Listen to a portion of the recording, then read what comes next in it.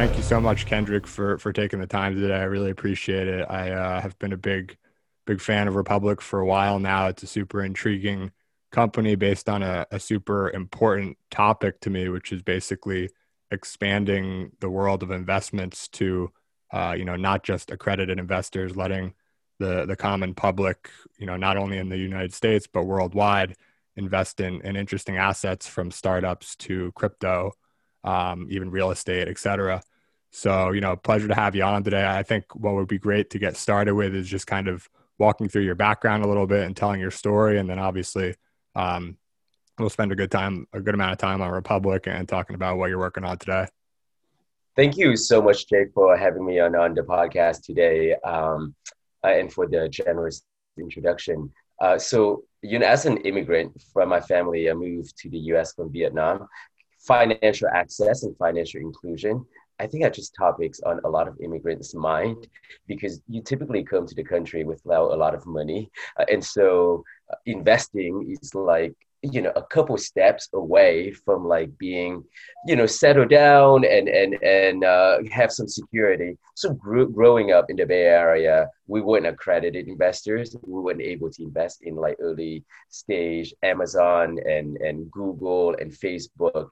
And so like the need or the desire or the interest of seeing all of these headline news about the next trend in finance and prosperity and seeing how they can be relatable to more and more people, particularly non-accredited investors, which is non-millionaires, has always been a very important thing for me. So my earlier professional background was in securities law, worked in hedge fund and asset management in New York, which even amplified the access and inclusion in equity when it comes to investment and wealth even more. And then I moved back to the Bay Area to do academics at Stanford and joined AngelList as their general counsel. So all of that led us to Republic because there was a huge change in the law back in 2016 that for the very first time in 80 years since the Great Depression, you don't have to be a millionaire to invest early. So that was the moment when I was like, stop whatever I was doing. And this is definitely going to be a lifelong pursuit to make investing, particularly private early stage investing across different verticals, more accessible to accredited and non-accredited investors in the US and beyond. Yeah, it's super interesting. And you mentioned the background in law and then basically how the change in regulation was what led you to realize, drop everything. I got to go start this company. I got to go work on Republic. Um, I'm curious, there's a bunch of people who I admire in the tech and startup and investing and entrepreneurial world, who kind of got their start in law, quickly realized that there's, nothing against lawyers, but maybe some more exciting stuff for them personally to be done. And, they went and got into the business world. You talk about like Peter Thiel, and Keith Raboy over with him at Founders Fund, who was previously on the podcast. Naval, who I know you worked with closely, I believe started actually in law as well. What do you think it is about starting in law that, is there advantageous, aspects of starting your career that way when it comes to a career in business? I can only speak for myself because the examples that you gave, that is Peter Thiel, Keith Rabois, and Naval, from what I know, they had that legal background, perhaps academically, but never truly practiced law. And so I couldn't, because the elements of the legal training and the law experience that was very relevant for me when I founded Republic, which is the ability to hedge and manage risk. Because particularly in financial technology or in financial services, if you're pushing at the frontier, you're navigating in a very highly regulated space. So if you don't have that legal background, you have to rely on outside law firms who by nature got to give you the more conservative advice to tell you how to innovate. That's hugely inefficient. The ability to make that risk assessment on my own and then consult outside attorneys oftentimes disagreeing with them, but can tolerate that risk has been truly a big advantage for Republic and quite frankly for AngelList when I was their general counsel as well. But there's also that legal training that's a little bit methodical, and I think the discipline of not worrying about working 18 hours a day because you're so used to it going through law school and working in a law firm. I think is also another advantage for those with that background training. And entrepreneurships, as you know, is exceedingly difficult. It requires everything you've got. So having that preparation certainly helps. Yeah, it's very interesting perspective. I myself started out of college with a couple years in investment banking, and I think, similarly to what you said, you do get that training in having a certain work ethic that is, easier to maintain when you kind of begin your career that way. But what I can't really sympathize with as much is having that legal expertise. And I can imagine, I almost wish that I did have it because I'm always thinking, even outside of business, just in life, I'm always thinking like, I wish I had just like a personal lawyer who I could trade some like equity in myself basically for just because, legal fees run up like really high. Just a lawyer who I could kind of like ask things because I just don't really, understand. I just don't have the fundamental understanding to really diligence things myself in that capacity. Jake, Uh, you don't need to be a lawyer as long as you have a friend who's pragmatic and with a legal background. I'm happy to be your pro bono a legal friend. all right, be careful. I might take you up on that, but I do appreciate the sentiment, and it's a super interesting perspective. I want to spend the majority of the conversation today talking about Republic, but before we get there, you also mentioned, having spending some time at AngelList. I believe you were also fundamental in starting CoinList, and now Republic is a part of this. What I understand is like a family of startup related companies, which also includes Product Hunt. Could you tell us a little bit about like your experience at AngelList, some of your biggest takeaways from that overall experience and CoinList as well, if it's relevant, and what that family sort of, what's the point of that family today, where these Yeah, companies are all interrelated? yes, certainly. You mentioned Naval earlier, and I think in life, luck has a lot to do with one's career. And meeting Naval was definitely that moment, that just a stroke of luck that opened up my path in tech and venture. And indeed, this ecosystem of companies, AngelList, Product Hunt, CoinList, Republic, independent companies with its own destiny, but they are affiliated in many ways. So I joined AngelList when they first moved from straight up just an informational platform, sharing information on fundraising to the world, to becoming an investment platform with the syndication product. So the moment that you introduce investment products becomes heavily regulated. I think I was the first non-engineer hire and certainly the first legal and the first general counsel at AngelList. And there wasn't Product Hunt as part of the ecosystem at the time. And this was late 2013, early 2014.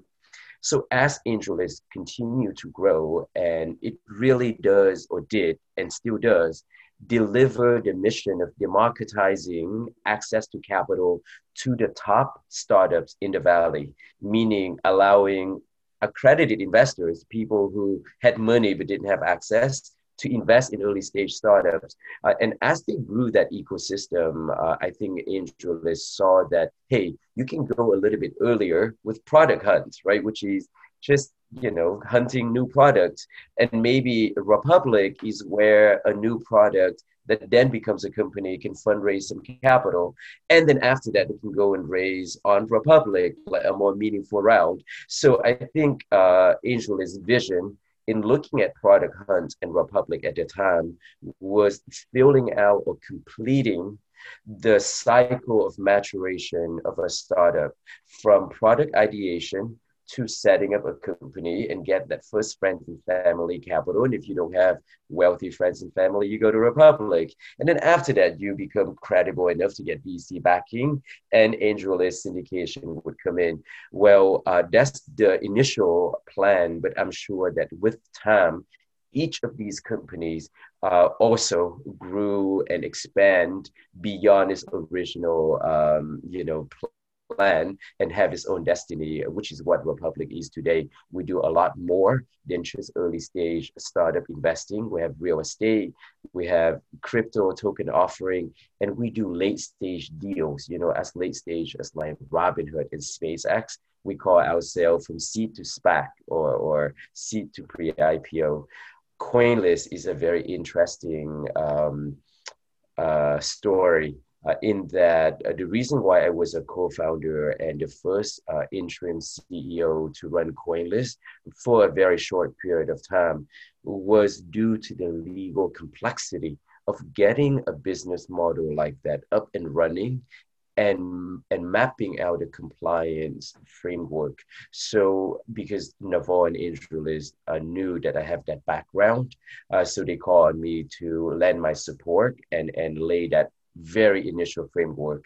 Where CoinList is today is a far larger and more established and successful, iteration or exhibition of what we had at the beginning. And I don't, purport to take any credit for their success today, but that the heavy legal components in everything that we do when it comes to investment, whether it's token offering or traditional equity offering, was the reason why I ended up getting so involved with, all of the AngelList affiliated companies, since 2014 or so.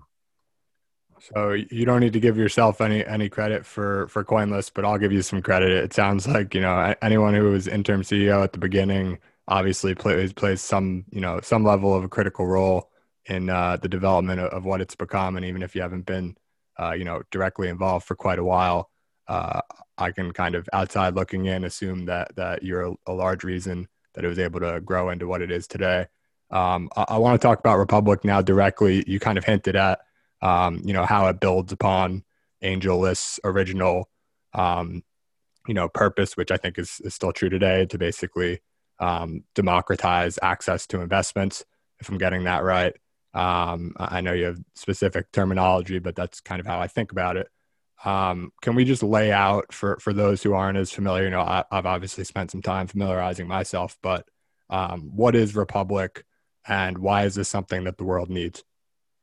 Yeah, so Republic today, which has grown since 2016, but today we're a multi-asset investment platform where anyone, anywhere around the world can invest in private deals across different verticals, from startups to real estate, from crypto to video game financing. And we will be adding more things like music financing, movie financing down the road. The private investing is literally the world's second oldest profession and the second oldest pastime. The first one also starts with a P, but that's how people truly generate and aggregate wealth. And up until now, due to both a very archaic infrastructure as well as outdated regulatory framework, non-accredited people could not invest. I'll just give you an example. The American dream of owning a house. Like everyone growing up in America has that beaten into you. Even if you didn't grow into America and you watch movies, you know that the dream of owning a house. Realistically, how many young Americans nowadays can dream of buying a home? I mean, just look at housing prices and look at the economy currently. So if you hear this narrative and you cannot participate, imagine that if you save $1,000 and now you can invest in a residential home in San Francisco, which the real estate market is not doing well. And if you invest now, you're probably going to make something down the road. You're never going to lose it all, unlike startup investing. And you're not going to make 100x, but you're going to, realize some gain. Just being able to do that, how much that would do to one's financial sophistication as a college student, as a struggling young teacher, and the ability to invest and aggregate wealth in that fashion has both social educational and financial value. I genuinely believe that financial inclusion, particularly in the private market, is indeed the solution to the social inequities that we see. And that's what we're focusing on. And that's why I think it's something that is worth doing several lifetimes over rather than just in a decade or two. Yeah, I tend to agree with you there. As someone who's not an accredited investor myself, but had the opportunity to, I got to invest in real estate with a buddy of mine. Was fortunate to find something that worked, and it's been super educational. But there's no reason you should have to, fully invest in a property to be able to learn the ins and outs of real estate, which can be super helpful down the road, whether it's just buying your own house for your family, or whether you do want to pursue, more of a strategy, investing in real estate.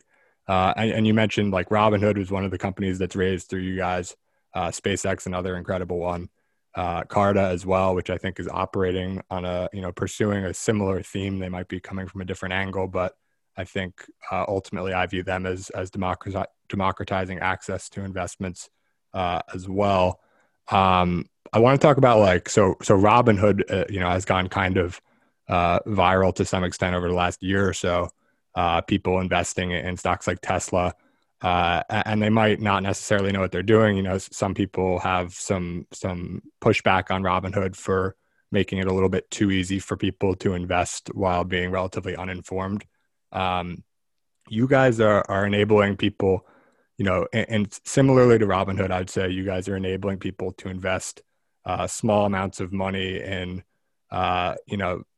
products or startups, whether it's, startups or real estate or crypto or later stage companies like SpaceX. You're enabling people to put like $20 in these types of assets, or $100 or whatever it might be. So it's similar like in that way, and it's more consumer friendly, just like Robinhood. But what's different, I think, is that you guys take like a really diligent and rigorous approach to what investments you allow on your platform. And I understand you only accept like 1 or 2% of all the companies that aim to raise money on your platform. What was the thinking around being so having such a high threshold for the companies that you accept, and how do you guys go about diligencing some of these opportunities? That's a great example, Jake, because we often in conversation describe ourselves as like Robinhood for private investing, because that's exactly what we're aiming to build. But the reason why the curation lens for Republic is so high, meaning so few companies get accepted, is due to the fact that early stage investing is very high risk, right? Like the majority of early stage companies do not, manage to survive the first year. And I think something like 80% do not manage to survive like the first 3 or 4 years. So unlike the public corporations that Robinhood onboards on their platform, the companies that Republic feature private investing is riskier indeed, because the risk of the company not working out and resulting in a total loss is high. But the risk of upside return, meaning 10x, 100x, is also there. So it's high risk, high return. However, the issues that you see on Robinhood with like people trading on, with margin that they really shouldn't be because they don't know enough.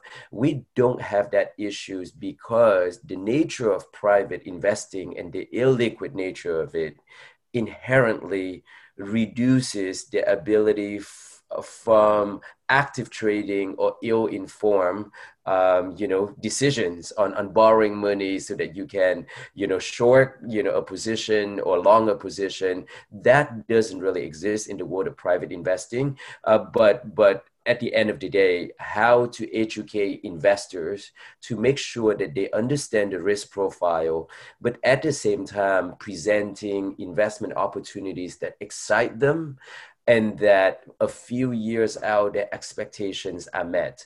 That's our goal, meeting our customers' expectations by feature high risk, but exciting and compelling investment opportunities in private markets. Yeah, it's a really interesting answer. It makes a lot of sense. I think I get, and hopefully people listening, they understand the value proposition of the business. They understand why this is, so interesting to investors who want to, allocate a portion of their portfolio that they might not be accredited, and they want to still be able to invest in early stage startups or crypto projects or even real estate and even video games, which we can touch on later a little bit. Um, but why would so for a company like SpaceX, I also understand, I guess I'm flipping to the company side. I also understand why an early stage venture would want to raise through a public. Maybe that's just the best option for them to get capital. But a company like SpaceX, has no trouble, as far as I'm aware, raising capital. They haven't gone public, but it's a very promising company, which a lot of people I think would be happy to invest in more of the accredited investor universe. Why does a company like SpaceX want to offer some of their equity on Republic? Not just SpaceX, let's use a very concrete example of Airbnb. In 2018, Airbnb asked the SEC to give out equity to the home lister on their platforms, right? They're about to go IPO. And the notion that when they go IPO, there's going to be a few thousand employees and former employees and a couple hundred investors that get obviously very, very wealthy. But the entire Airbnb community, including the tens of thousands of customers, those who list their homes in the early years, they contributed so much to the platform, get nothing out of it. So imagine the interest for even late stage companies to provide equity, skin in the game, just a little bit, is both incentivizing their existing customer to list more and a general notion of fairness. So the SpaceX deal that we did was a secondary deal. So it wasn't SpaceX, raising from Republic retail investors, and SpaceX is a B2B business. They don't have retail investors. That doesn't mean that I don't think that B2B companies or that Elon one day doesn't think that, hey, we won a bunch of people to be able to participate early. That means tens of thousands, if not hundreds of thousands, to participate early so that when SpaceX goes public, a much larger community also rise with that success. So I think that notion of including your community, whether your customer base or just the public at large, out of a notion of, financial equity, is something that you're going to see founders of successful companies, over time embracing, and that's undoubtedly is going to be a trend. Yeah, it's interesting. You mentioned Elon Musk might want to include some retail investors. I saw a tweet that you actually surfaced where he was talking about how, Starlink and how he might want to, enable a large population of retail investors to get in there. And he said, hold me to it. So I'm holding him to it a little bit. But Was I that a think, recent tweet, Jake? I did not see that. yeah, I saw, I'll send it to you after the show, but it was, I think I did a decent job of summarizing it. It was basically like people wanting to invest in Starlink, and he responded to someone saying like, I'm hoping to get retail investors involved on this. And Um, Jake, if I may share just a very quick stat that may be very obvious to sophisticated industry leaders like you, but maybe new to a lot of retail investors. 10, 20 years ago, a company would go public at like $200 million in valuation, sometimes half a billion. Right now, the Airbnb, Uber, Palantir, they're all going public at like $50 billion valuations. What does that mean? That means that much of the growth and the wealth to be captured was captured when a company is a private organization. By the time a company goes public, the rest of the world, retail investors, come in to basically, at a very, very, very mature stage, and therefore really can no longer participate in the early success. So as companies take longer to go public, it becomes even more compelling that more people can participate early, privately, rather than just waiting for an IPO in order to get in. I think that makes economic sense. And it really is only thing that's fair socially, as well as in terms of community engagement. Yeah, I totally agree with you. I think that I've done some thinking on this, and I've basically come to the perspective that the distinction of accredited investors, in my opinion, it's presented as protecting the public from doing, making foolish investments, but really, to a point you made earlier, and maybe you didn't say this directly, but my perspective is that it creates an unequal playing field where, not only, the rich get richer anyway, just due to compound interest and everything like that. But when you actually open asset classes to them that are just fundamentally not available to the public, such as startups and such as like a company like Airbnb, um, which can raise from, angel investors and venture investors and private equity or whatever it might be, all the way up until they're a $5 or $10 billion company or whatever it is. And then only at that point do they go public. It's, to your point, the whole growth curve, it's not available to the public until the point at which, obviously, this is a successful company. The question is only, will it continue to be like an Airbnb level success, or will it be like the next Amazon? And then obviously, there's opportunities in the public markets as well. But I think, to your point, it is a shame from my perspective that people can't participate in those early higher risk, higher reward investments. And, people can go to a casino and bet it all on blackjack. And now, they can go and do sports gambling as well. So it's like, from my perspective, what's the difference? In fact, What, $100 billion spent or lost in Vegas every single year, and $80 billion spent buying lottery ticket every year by Americans. The vast majority of that is from non-accredited folks. Yeah, so it's a bit unfortunate, but I am hopeful through platforms like yours that we're heading towards a future where more people can invest in more assets across all sorts of different classes, and just screen really exciting opportunities and follow their interests. Some people are more interested in startups than they are real estate, and some people vice versa. I do want to touch on, while we're on the subject, there was a recent, which I'm sure you're a heck of a lot more familiar with than me, a recent change to the accredited investor definition and rules as set forward by the SEC.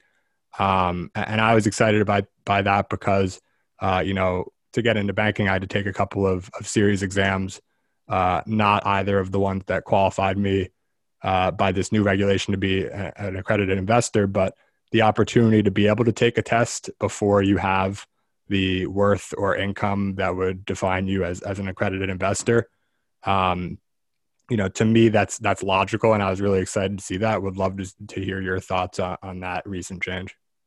I'm gonna pat ourselves on the back a little bit in that the SEC chairman's statement announcing that change has a shout out to Republic. We and my colleagues in the legal department have been very active in working with the SEC to reform various dated rules and regulations.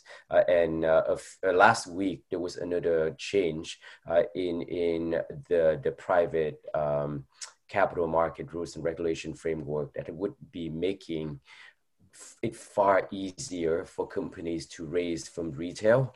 And in the case of the accredited investor definition, Jake, it's long overdue. We're the only company, or we were the only country in the developed world that doesn't have the sophistication component to this definition, meaning since the Great Depression, we define accredited as meeting a certain wealth or income threshold, just loosely defined a millionaire. Well, if you're a very new Harvard MBA grad with debt and definitely not a millionaire, but you're super sophisticated and spending 2, 3 years at Goldman, you definitely are more sophisticated and more aware of risk profile than my, 85-year-old grandma who's been saving her whole life and now is an accredited investor, but really doesn't know anything about tech or startups, right? So that sophistication definition is what was recently added to the accredited investor definition.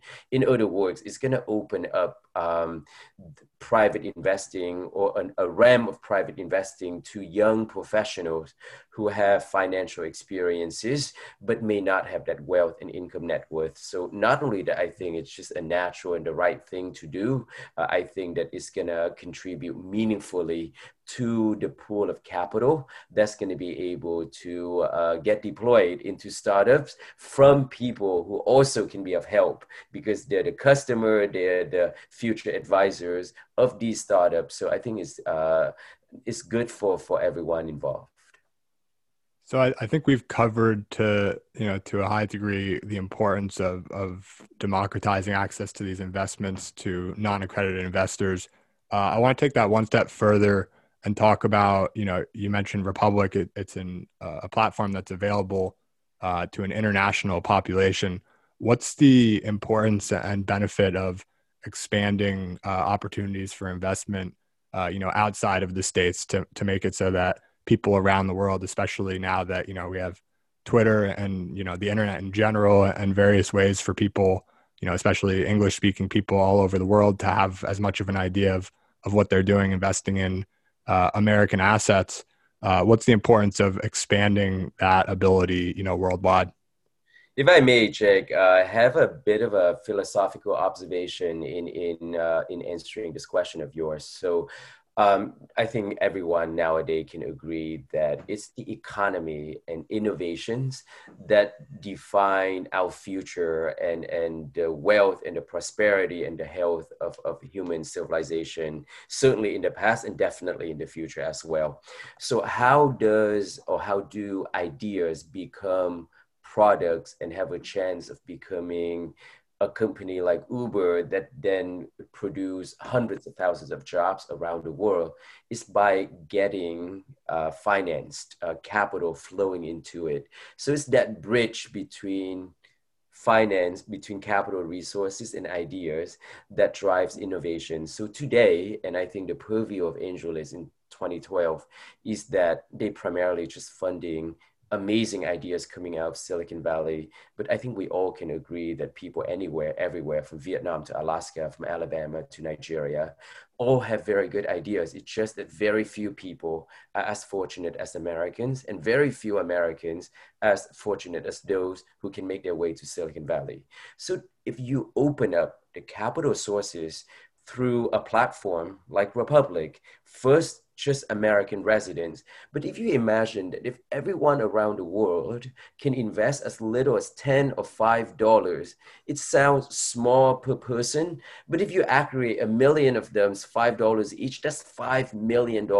That's enough capital to finance probably 50 new companies or maybe even 500 new companies in a place like Ecuador or Vietnam, where people are educated with tons of good ideas and they don't need a lot of capital to launch. So the notion of expanding this model of financing, of innovation financing, the focus is on how do you finance more good ideas globally. And in order to do that, you have to encourage people everywhere, just like recycling, that it doesn't matter at what age and how much money you have, what you do, that deploying small dollar amount to finance the next the new innovations that you believe will change how we all operate and live and work.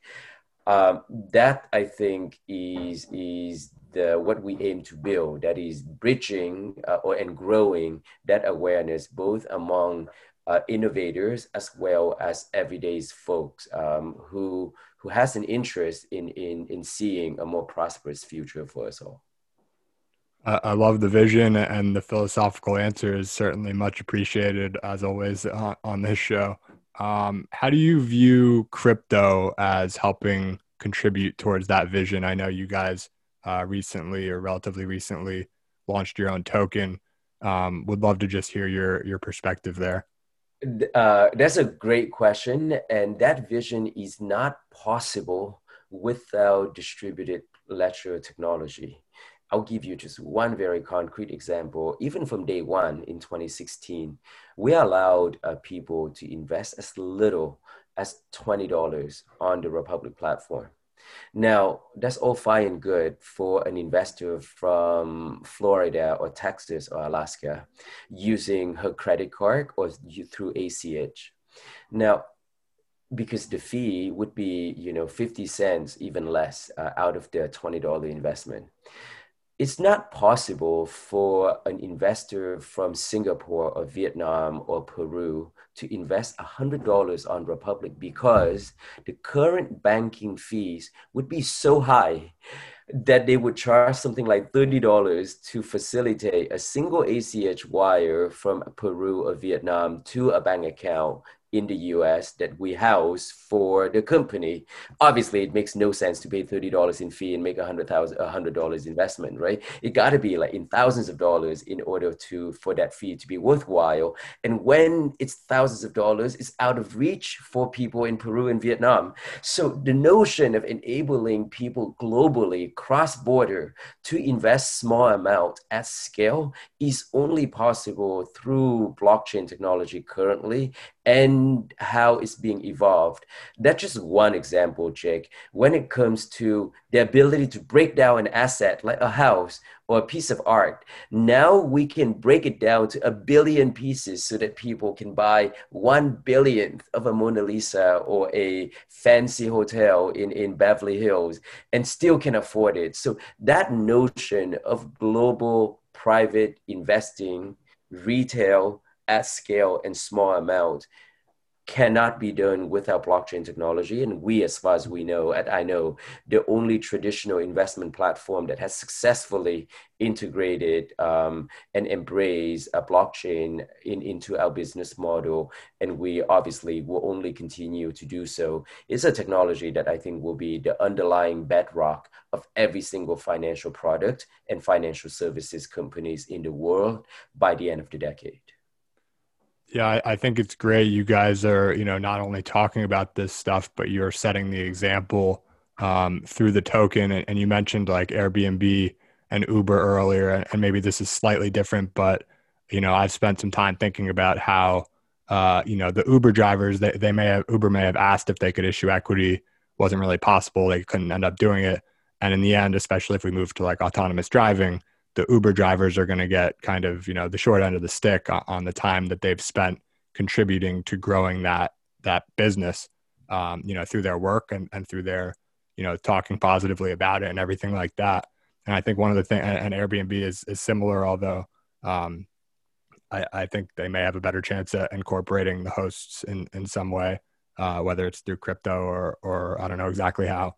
But how do you think about, crypto as enabling, and is this a part of your thinking with the Republic token, and, enabling people who contribute to any business really that benefits from network effects, to enable those people to actually realize, money from, being incentivized with a piece of the business, whether it's equity or profit sharing, whatever it might be. Yes, I just think that looking at social trend, and if you look at millennials and beyond that, Gen Z, the level of engagement that young people want to have with everything around them is definitely vastly more and will only be more so over time. So out of that, I think that the notion of them being an early customer or even a not so early customer in a company, they're gonna want to have to see something back. So, airline mileage points was in some ways an early version of crypto, right? You go to on United Airlines, the more you fly, the more you get points, but you can only trade them in for credit. I mean, if United Airlines mileage points were to actually pay out dividends, that is a token of or a token like incentivization model. And if you somehow have a market that people can trade and buy these mileage points, then that's exactly what a digital securities would be.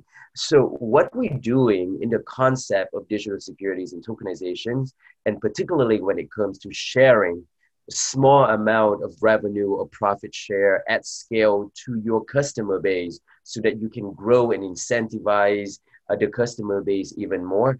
That is not like out of thin air or new. It's just an evolution of customer engagement from the days of mileage points now into with technology into a new form that can provide actual economic interest in terms of things of value and also the tradability and the liquidity of that. So these elements are new, and I think it's going to make the incentivization model even that much more powerful. So we're obviously do have done the very first profit sharing digital token in the US that's available even to non-accredited customers. We definitely will not be the last. And I think we hope to innovate in this space and set out the framework so that other enterprises can then use that framework and more or less the same legal compliance infrastructure and do the same so that they can bring more value to the customer base and grow even faster. We certainly have with our own model. It's a great perspective. Republic has been very acquisitive in the last, I don't know how long, but recently you made an acquisition of NextSeed, enabling like a local business investing product. Before that, Compound to enable the real estate investing, and also Fig to invest in video games. What has what drove you guys to take an acquisition strategy versus building some of these things in-house? And if you could just kind of shed some light on one or more of these acquisitions, and why you're excited to bring them on board and enable the product on the platform. Yes, for a company as we grow and expand, and we view ourselves as a platform that aggregates different types of deals in different markets. So having the knowledge base, the domain expertise in each new industry that we enter into is definitely the number one problem to solve, right? Unless you have that expertise, you can't really onboard and curate deals. So either you can acquire that expertise by hiring team members and build that up organically, or if you find like-minded entrepreneurs out there with that expertise who see Republic as 2 plus 2 equals 8 rather than equals 4, that's when the conversation of an acquisition becomes natural. And I think that's the approach that we had with Fig, game development financing, which we brought on in April, Compound, which became Republic Real Estate as of June, and NextSeed, which is Main Street, small businesses that are primarily non-tech on a debt model, a revenue sharing or debt financing model. We also don't have the domain expertise there. And the team, particularly the CEO and founder of NextSeed, Young Ro, whom I very much admire, and also a former attorney turned entrepreneur. And he's been the CEO of NextSeed for the past 6 years, and he's joining Republic as our COO. So it's very much bringing on like-minded talents, and in some cases an acquisition makes more sense than building that up organically, which is more time consuming and obviously higher risk.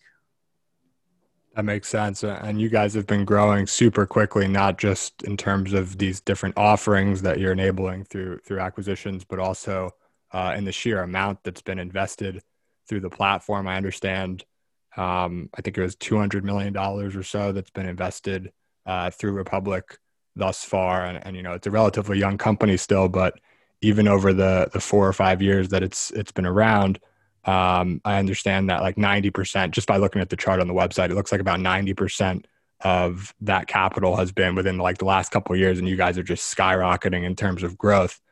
So it's super cool to see. one of the other features that I saw on the website was this autopilot offering where I'm not sure if it's just within startups or more broadly, but there's this ability to um, basically put a certain amount of money in, it looks like, and then set your portfolio on autopilot where it's kind of indexed across different offerings that Republic has, and you don't really have to make any of the decisions for yourself. I think, with early stage venture in particular, indexing is a super important strategy. It's very hard, like you said earlier. A large percentage of these companies fail, no matter how good their plan might sound. Could you talk a little bit about the autopilot program and what was the thinking there as well? Yeah, I thank you, Jake, for highlighting a product that was built so that we could educate or encourage investors to follow a risk profile that we think is advisable. So let me put it another way. It's a product that meant to encourage people to invest in a lot of deals. If they have if they have $1,000 to invest, they should be putting it into 20 different deals on Republic rather than randomly picking one deal and thinking that this is going to be it.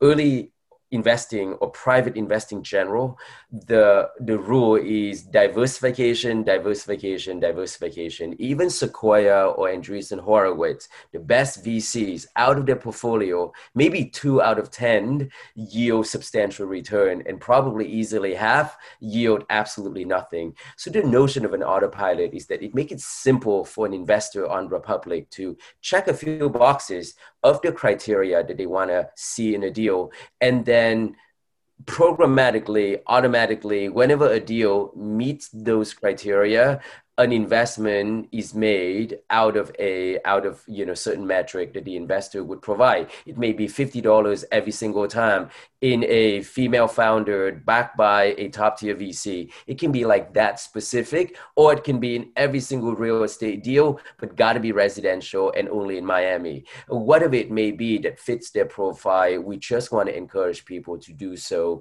in a diversified manner. That's first and foremost. And the second one is that we're going to integrate that product with retirement fund account, IRA specifically, so that people can do so, perhaps allocate 1 or 2 or 3% of their IRA assets and invest programmatically, broadly into early stage private deals. I think that's pre-tax, tax-free, and that's just a sensible way compared to 100% into some random index of like public companies. I think that's a little dated, and I think millennials will want to be much more involved early on in private market investments.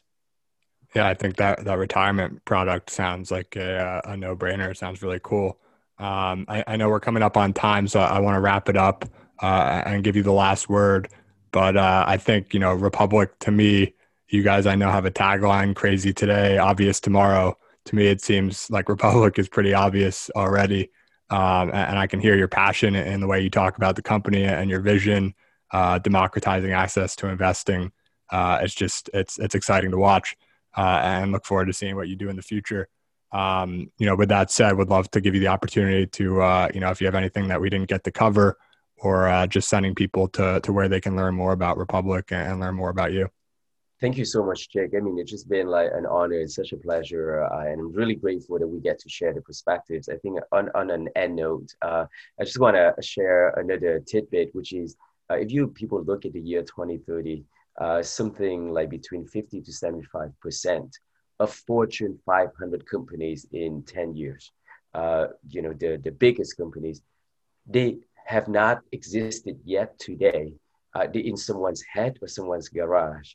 So if you think that these companies will literally define humanity, society, wouldn't you want to have a voice in picking the innovations, the ideas that you think may one day be that next Fortune 500 companies? So I think it's beyond just wealth generation. That's important, but it's also being a thing that I think everyone should do to have a voice in deciding these things that gonna control how we work and live and interact with each other. So republic.co is the website, not .com.co, and we hope that everyone should check it out. And you see something, or if there's a founder story that you find compelling, may it be $5 or $500, at the very least, it's a good learning experience. And who know, hopefully it can be the next Uber or Airbnb.